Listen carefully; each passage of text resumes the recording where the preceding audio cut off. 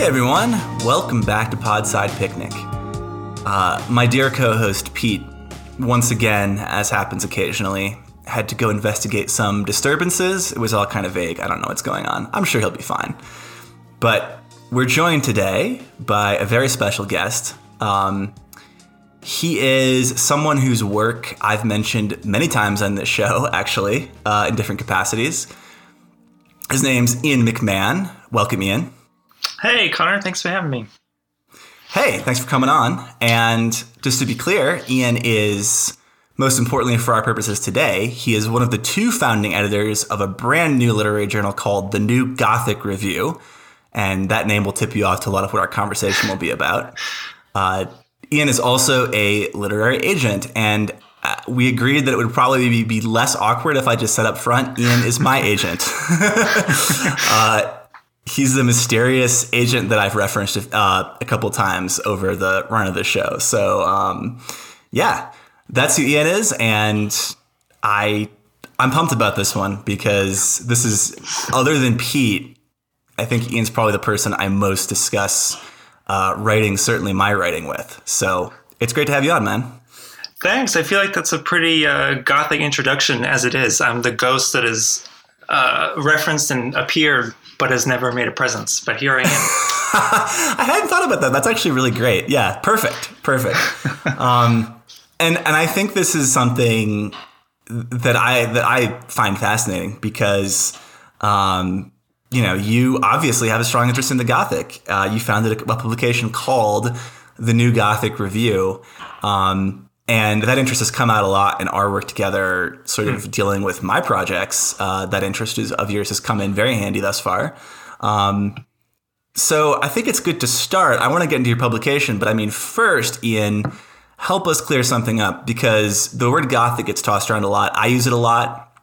I think it gets used imprecisely a lot, and it certainly can mean a couple of different things. So when you say Gothic in the context of literature and of your publication, what does the Gothic mean to you? Sure. So, I mean, obviously, that's the question. And something that when we started this project, part of the idea was to kind of play around with what that means. So in a way that we're actually trying to be imprecise with it. There's no shortage of definitions about what Gothic is. And I think our goal was to kind of boil it down a little bit to its kind of core stuff. Like if you strip away the tropes and the imagery that gets recycled, what do you have at the end of the day?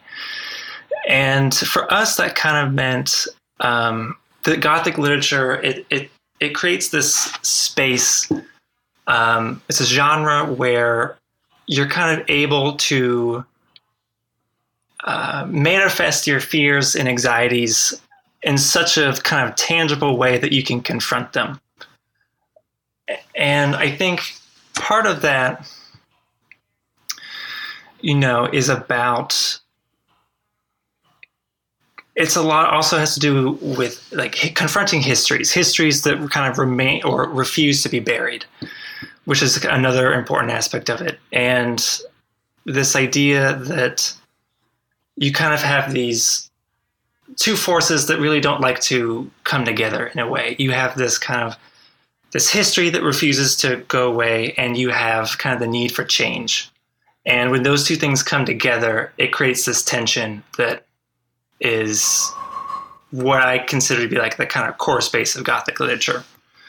And that's a really roundabout way. I don't know if I answered that question very well, but I think you answered it brilliantly. I think you got really deep into the kind of, not just the conceptual essence of it, but also how it operates narratively, what has to actually happen in a Gothic story. And I think that this is kind of the beguiling thing about the Gothic as a genre. Your answer is somewhat different, at least, than every other answer I've heard.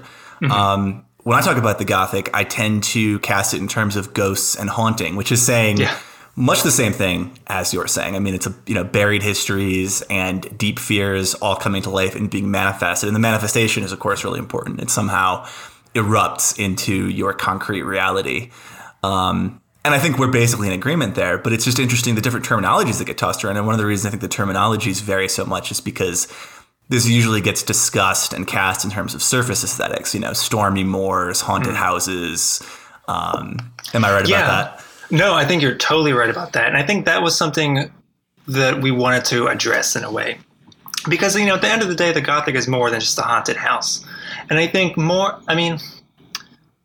don't want to say this concretely, but I do feel the Gothic, more than other genres, has kind of been defined a lot by its tropes, which is all good, but I feel like there's more to it that has kind of been lost along the way, it feels like. Does that make sense?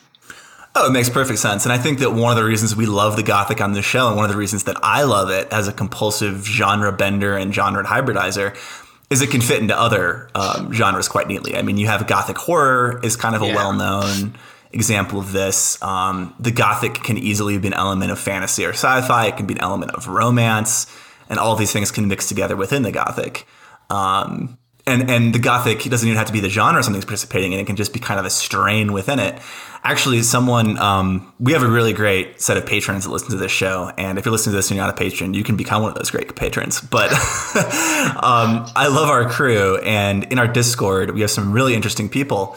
One of whom our buddy Frank said recently, I pulled out the old trope that I associate with Leslie Fiedler, the great critic of American literature, but of course is older than him, and I'm not sure exactly where it comes from, but it's that there's two stories, right? Stranger comes to town or someone leaves town. And he said, what about a third option? The third option is there's something in the town that's been there the whole time and everyone has to confront it. And I was like, wow, that is that's actually great. And that shows you the versatility and kind of the deep essentiality of the Gothic, which is that like it does almost open up this whole new vista of storytelling that can go in so many different directions. That's kind of a ramble, but I think we're getting into some interesting territory here with that. No, I think that's exactly right. I think it should be opened up like that. And that's kind of what we started the magazine with the idea to do, was to look at stories that do that. And I think part of what you said is really interesting in that it is a genre that gets adopted very quickly into other genres. And I feel like as soon as it is adopted to another genre, it loses the Gothic label, at least as far as these publishing marketing departments are concerned. And I feel like there's a lot of really interesting work that is Gothic that's not getting that Gothic label. And I think that was another thing that we wanted to just think about and be open to as we read and put stories together. Yeah, I think that's a really important point. I think we actually live, well, I don't want to say we already live in a new golden age of Gothic, but a lot of things with a strong Gothic element seem to be entering the culture in a big way. And I've written about this a little bit elsewhere and talked about it on the show, but that's a good segue. I mean, you're saying that fittingly, what you just said is essentially the Gothic is there, it permeates everything, but we deny that it's everywhere. Yeah, exactly. Which is reproduces the genre itself in the kind of the way it fits into the culture, which is great. But I mean, you started something called the New Gothic Review, and I think that you've worked really diligently with that. I know you've worked really diligently with it to kind of understand what the cutting edge of the Gothic is now, what the Gothic means in our culture now. What do you think about all of that? Well, it's obviously it's a big question, and I think thinking about what the cutting edge of the Gothic is now is that it's so open. And to say a little bit more about that is I think it's being adapted in a lot of cool ways. You have a kind of more widely popular version of it is like eco-Gothic. And the kind of work of like Jeff Vandermeer and that crew who are, they're doing the same thing that has always been done, in that they're kind of taking these issues and these kind of conflicts that we're dealing with that we don't always address head on and are blowing them up and, making these narratives out of them. One that I know you talk about and I'm always interested in is the revolutionary Gothic, which, as far as I know, I think you've coined that term. Is that right? I think I was the first to say it. I got people yelling at me on Twitter about like not citing Derrida or whatever, but well, then you did it right. Concept, that's like the seal of approval. Yeah. Yeah, and so that's it can be used to talk about class the way, it's always been used to talk about class, but in a way that's different now, and I think is really interesting. One of the other ways that it's really changed over time, I think, is so much of Gothic before was this genre that allowed you to talk about these kind of taboo items and these subversive topics in a way that just isn't really the same anymore. Like, for the most part, we live in a time where you can pretty much talk and write about anything pretty head on, right? Like, name a controversial topic, and we can find a book that's been published on it by a Big Five publisher. There's kind of nothing you can't really talk about anymore. So I think the genre has had to adapt to that in a way that's interesting. I can't give a concise answer to like how it's dealing with that, but I think it's an important conversation it's dealing with. Yeah, I think that's a really interesting point, that the Gothic used to be a vehicle for talking about sexuality in particular in ways that you couldn't do directly. And it can still be that, but it's not that because you can't talk about your sexuality anymore, I think, at least to the extent that it was true 150 years ago. That's a really important point, which kind of segues to a question that you may have already answered, but I'm just curious, like, if we're thinking about the utility of different genres, what do you think the Gothic contributes to our culture, especially now, that other genres, can't or don't? Like, what is the real potency of the Gothic out in the culture? Well, I'm going to kind of backtrack a little bit on what I just said. And part of what I think is that it's a genre that really, I think it also allows you to maybe to talk about things that don't get talked about, that should be talked about. And it's not that there's a taboo about talking about them, but that there's a clear taboo in terms of our willingness to be honest and deal with these topics. And that goes a lot with what we've said kind of earlier on, that it's kind of about these unburied histories of these things that are lingering and we just haven't fully resolved. And I think it's a genre that is really ready-made to deal with that, with the ghosts, the hauntings, the anxiety that kind of presides over everything. I think, it's just made for that for so many great reasons. And yeah, I mean, I forgot the point I was going to make right after that. Yeah, go ahead. Well, I think I think you're making a really crucial point here, which is that I tend to make like 5 points at once, and I apologize for that. Oh, don't. I mean, if you listen to this podcast, that's kind of what we end up doing, especially me. But I think that's really important to kind of take note of. Like you mentioned, especially the eco-Gothic, and then we have this whole category of class conflict Gothic, which I've termed revolutionary Gothic. And in those categories especially, like, it's not as if anyone who's likely to be buying, a lot of fiction books nowadays is going to say like, oh, there's no class conflict or, class issues in the United States or elsewhere. Just like no one who's buying a lot of fiction books is likely to say, oh, the, ecology, climate, it's all great. There's no problem there. So like there's an awareness, you're right. Mm-hmm. But like, what does it really mean to delve deeply? To see the things that even as we think we've unburied the thing are still buried, to really confront the deep essence of the thing, to confront what's really scary about the thing. So like, even when you have all these issues that are supposedly dredged to the surface, I mean, I think we know that the cycle in our culture now, something gets dredged to the surface, it gets named, it acquires a sort of academic or activist language of its own. It becomes a trope out on Twitter and in digital media, et cetera, and then it's like, but at that point, it's just another commodity out in the culture, and it's the original problem gets defanged. It gets made less threatening, and I think that as someone writing a vampire novel that qualifies as Gothic right now, I would say like what Gothic literature can do is give those things their fangs back. Yeah, I mean that's a great way to put it. Yeah, I really like that. I'm gonna make note of that. You can feel free to steal it. Please do. Yeah. So I think that's all really exciting. And I think that we might want to make this concrete. This has been a really good, I think, theoretical grounding of what the Gothic is and how it works. And it's one that I'll refer back to for that reason. But to make this a little more concrete, I mean, you have your inaugural issue out for New Gothic Review.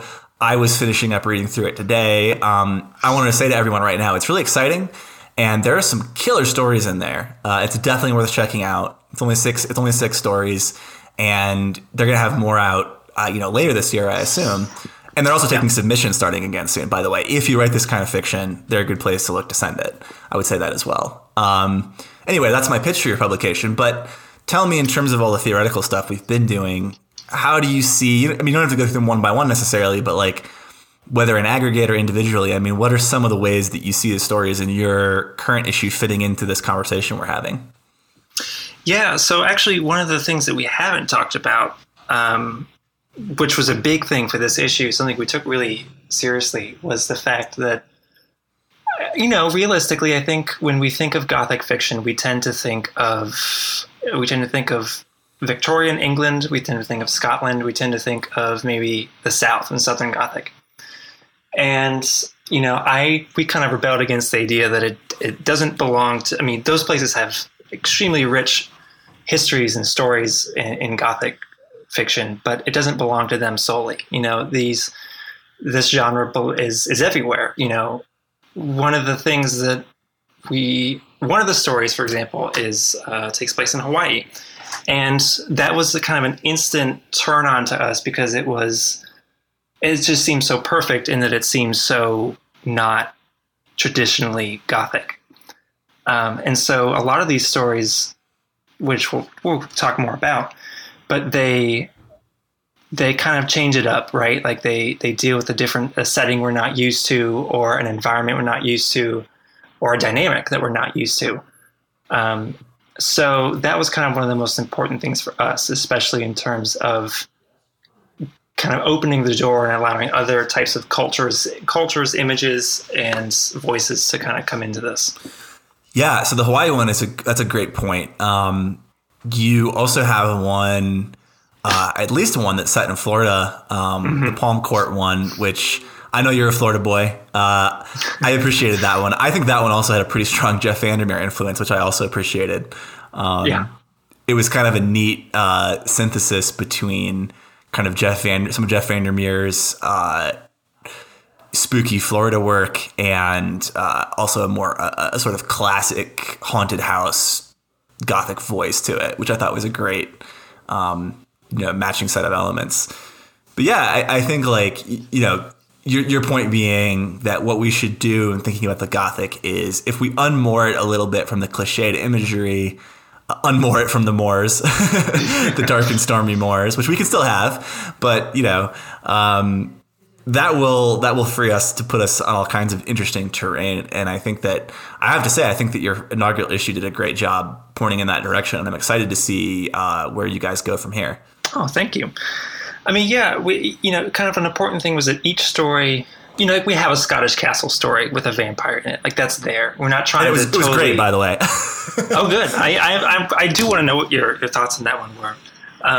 But each one had to do. We're not trying to just like totally run away from the Gothic traditions. We want them to be there. But the important thing for us was that each thing did something a little bit different. Like we can jump into it. That one I think is. It was so fun to us to see like the vampire literally like turned on its head, right? Like the vampire is no longer the blood-sucking villain, right? Like now capitalism is literally sucking it out of the vampire because it can now make a profit from it. Like that was sharp to us. We really liked that. Yeah, that one was great, and like I could read more about that particular universe that was posited in that story. That kind of gets me. We can talk more about the specific stories, but I mean, one way to do that is for me to ask my next question, which is like one thing that I noticed. One thing I was very happy to note is that you got some really great stories. Just doing this as an upstart thing, and really great stories especially from some less experienced or less published writers, but also from some very well published writers. So it kind of ran the gamut. And I thought it was a really impressive product in general, but especially given that it was an inaugural issue in a kind of cluttered digital media market, a cluttered literary publishing market, et cetera, et cetera. So that's kind of the outcome has been good. I mean, what do you want to say about the kind of the process of getting there? Oh my gosh. Oh man. I mean, there's so many things that we could talk about. Some of the obvious one, which I won't go into because it's so ubiquitous, is there's not a lot of money and funding in this kind of thing. We're not attached to any kind of academic institution, so that that certainly created a challenge of its own. But that's everyone has that experience, so it's kind of the least interesting one. One thing that I think really made it easier for us, as far as it could be easy, was that we kind of had a niche that we could access a little bit more quickly than I think just a regular literary magazine could, which was really helpful to us because, like you said, it's so crowded. And I don't like to say this about a medium that I love and appreciate so much, but like how many more just kind of literary magazines that publish extraordinary fiction do we need? There's so many. And it's good. It's great. I'm happy to see it. But it's been really nice to kind of have such a specific niche and find that audience and kind of have a place. I won't say have a place for us that was waiting for us, but, there's plenty of genre magazines, but there's really not a whole lot of Gothic fiction magazines. We did our homework, we did our research, and there's not a whole lot of them out there. Plenty of horror magazines. And as we said, this genre overlaps a ton, but there's really not a lot that focuses on just Gothic fiction. So that was really helpful. Yeah, and I think that was kind of a stroke of genius on the part of you and your co-editor because you by saying it's called the New Gothic Review and positing that you're trying to sort of search out where that cutting edge is, you enter into a dialogue and kind of a constructive process with both your writers and your readers. So it's less like we're coming on the scene and declaring authoritatively that we're doing, we know exactly what we're doing and this is how we're going to do it, which can be especially tricky when you're the same as every other lit journal, which many lit journals are. But in your case, it's like, well, let's do some exploring together. Yeah. And to me, that's actually coming across very clearly in the stories you picked because, you could tell it's writers who have had experience doing horror or weird or macabre. We use different words, right? And these are all kind of, these are terms that can have a lot of specificity or can be very wobbly. But I have to say that one of the really lingering impressions I'm left with coming away from the first issue is Ian and his co-editor have really done an impressive job trying to find where the Gothic is going and trying to push it there. So I'm excited. I honestly think that this project has a lot of legs and I hope it keeps going. Well, thank you. I mean, that really means a lot. It's, I work in publishing, and so I'm kind of used to working with other people's writing, but this was kind of its own thing in a way that I was kind of responsible for putting it out there, that was its own thing, as an agent, at the end of the day, it's just a different kind of connection.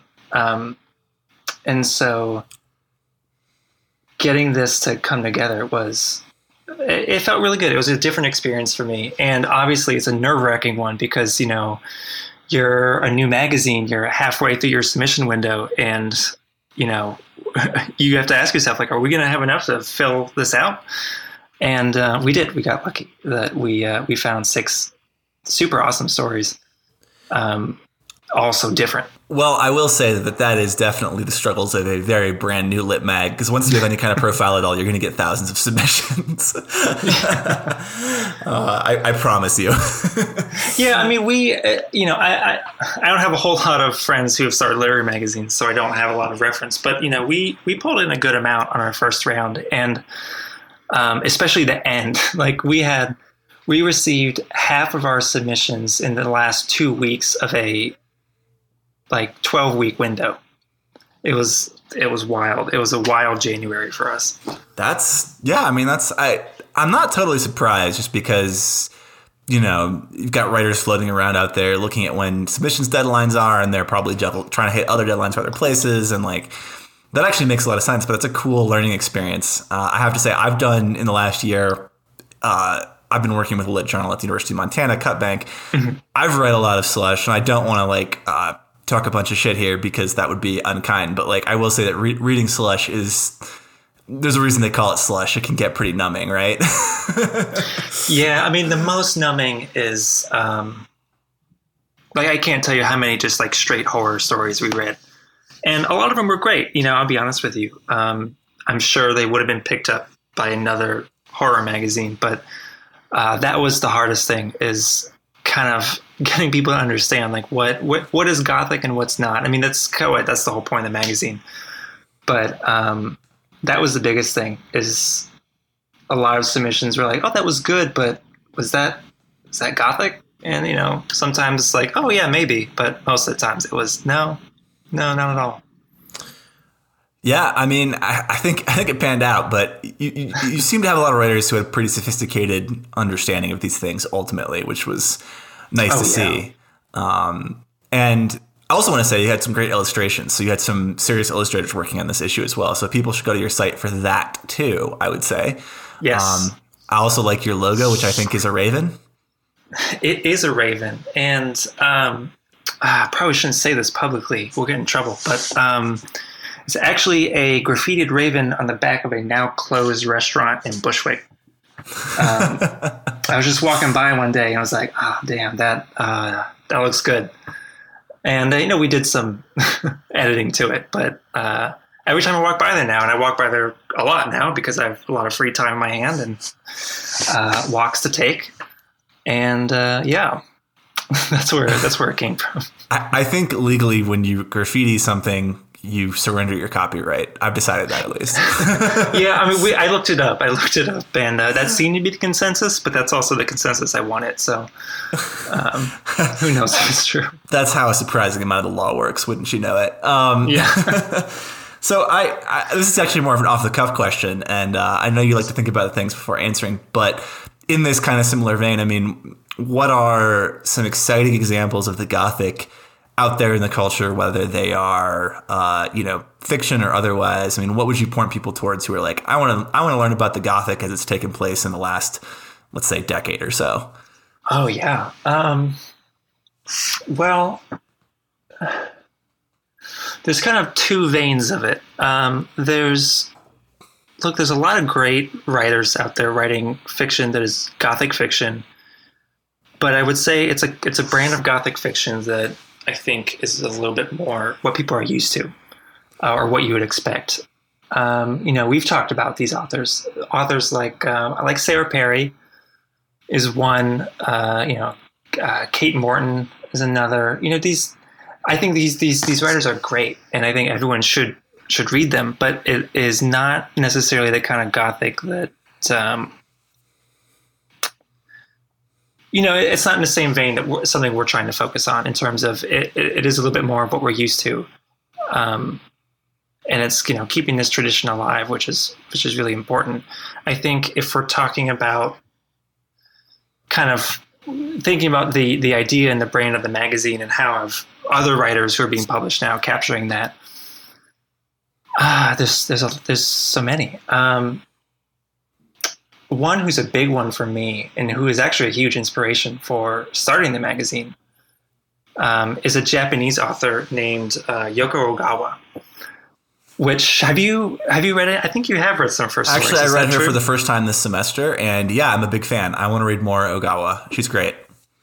Yeah, I mean, she's a collection of short stories, which, to be honest, is actually the only thing I've read. Her novels I won't say tend to, I haven't read them, but they seem to envelop a lot of other genres as well.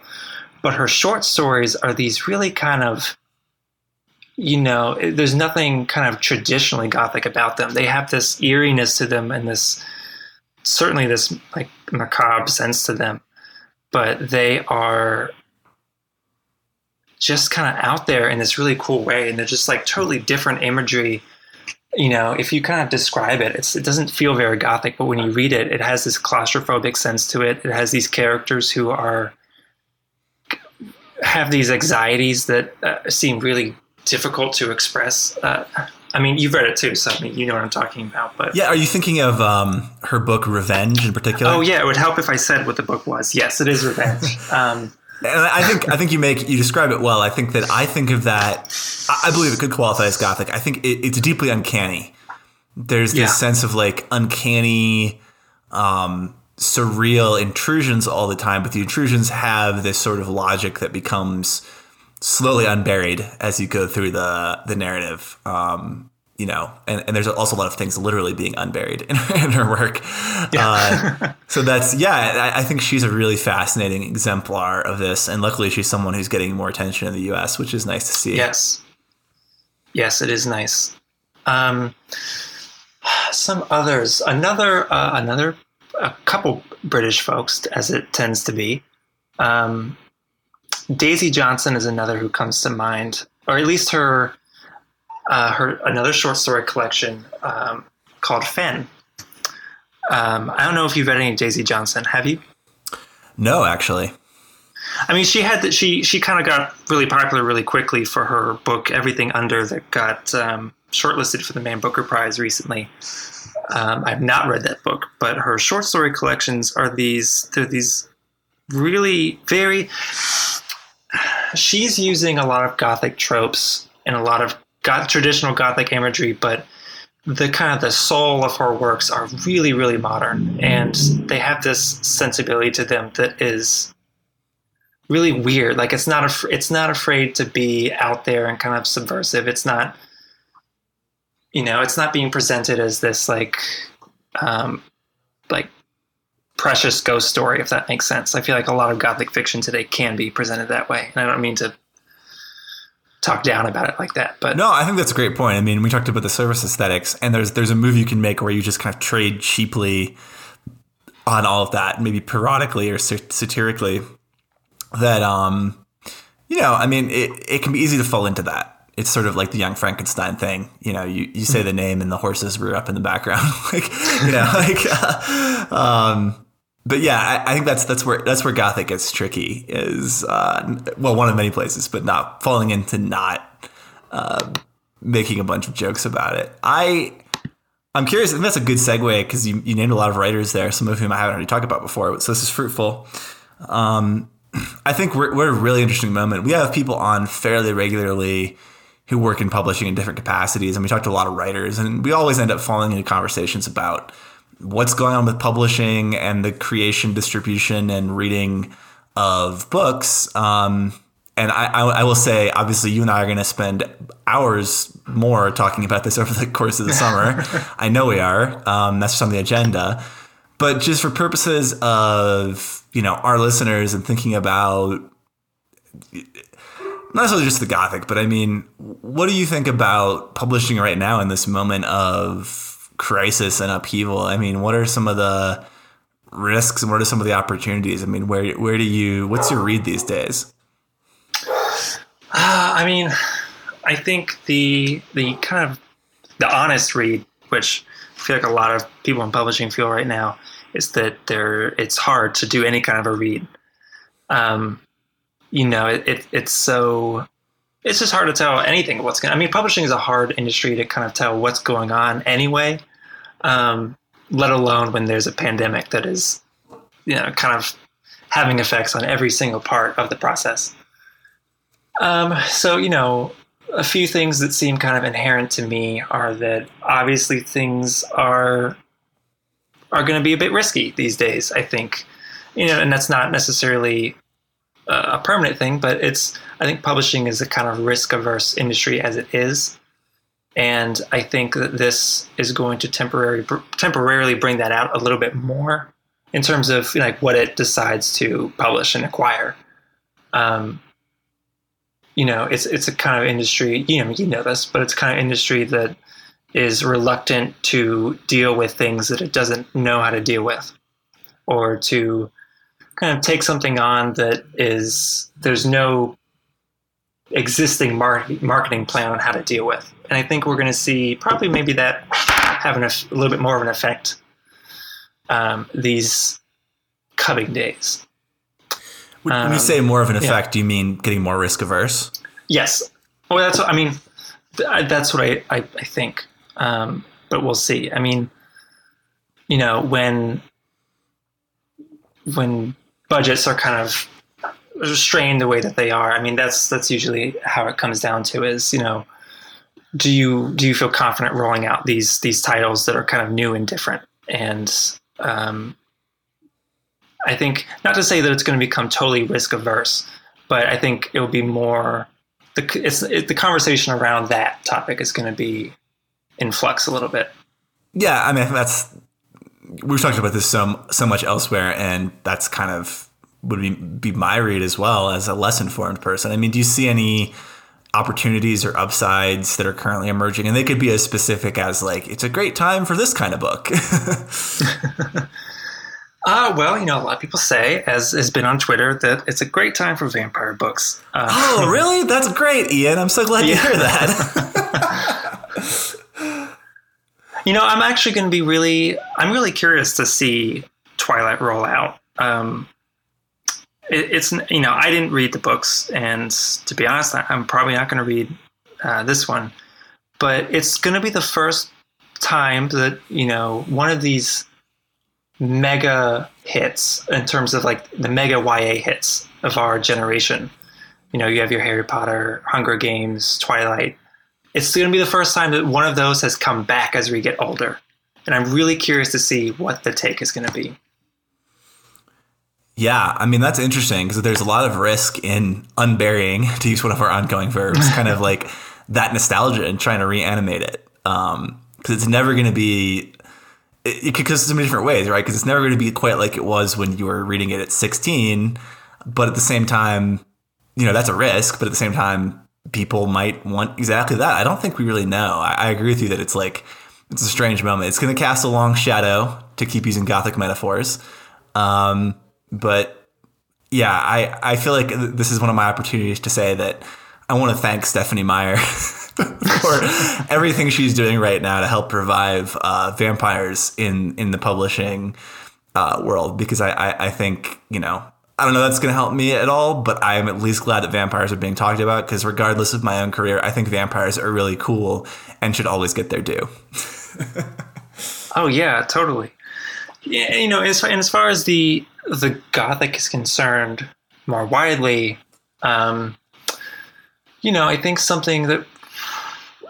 going to be a good time for Gothic writers to kind of step up and, you know, get working on projects, because, you know, especially, you know, in our country, you know, I'm not going to make some broad statement about our political environment, but especially in our country, I think something like this crisis we have is drawing a lot of things up that people are kind of looking at and saying, like, you know, this has always been bad, and we're only kind of just now seeing the effects of it in all parts of life and society. And I think that there's a real opportunity there to look and say, you know, here are all these things that are wrong and that we're dealing with, that we aren't talking about and that we haven't talked about. And the fact that we haven't talked about them for so long has resulted in where we are now.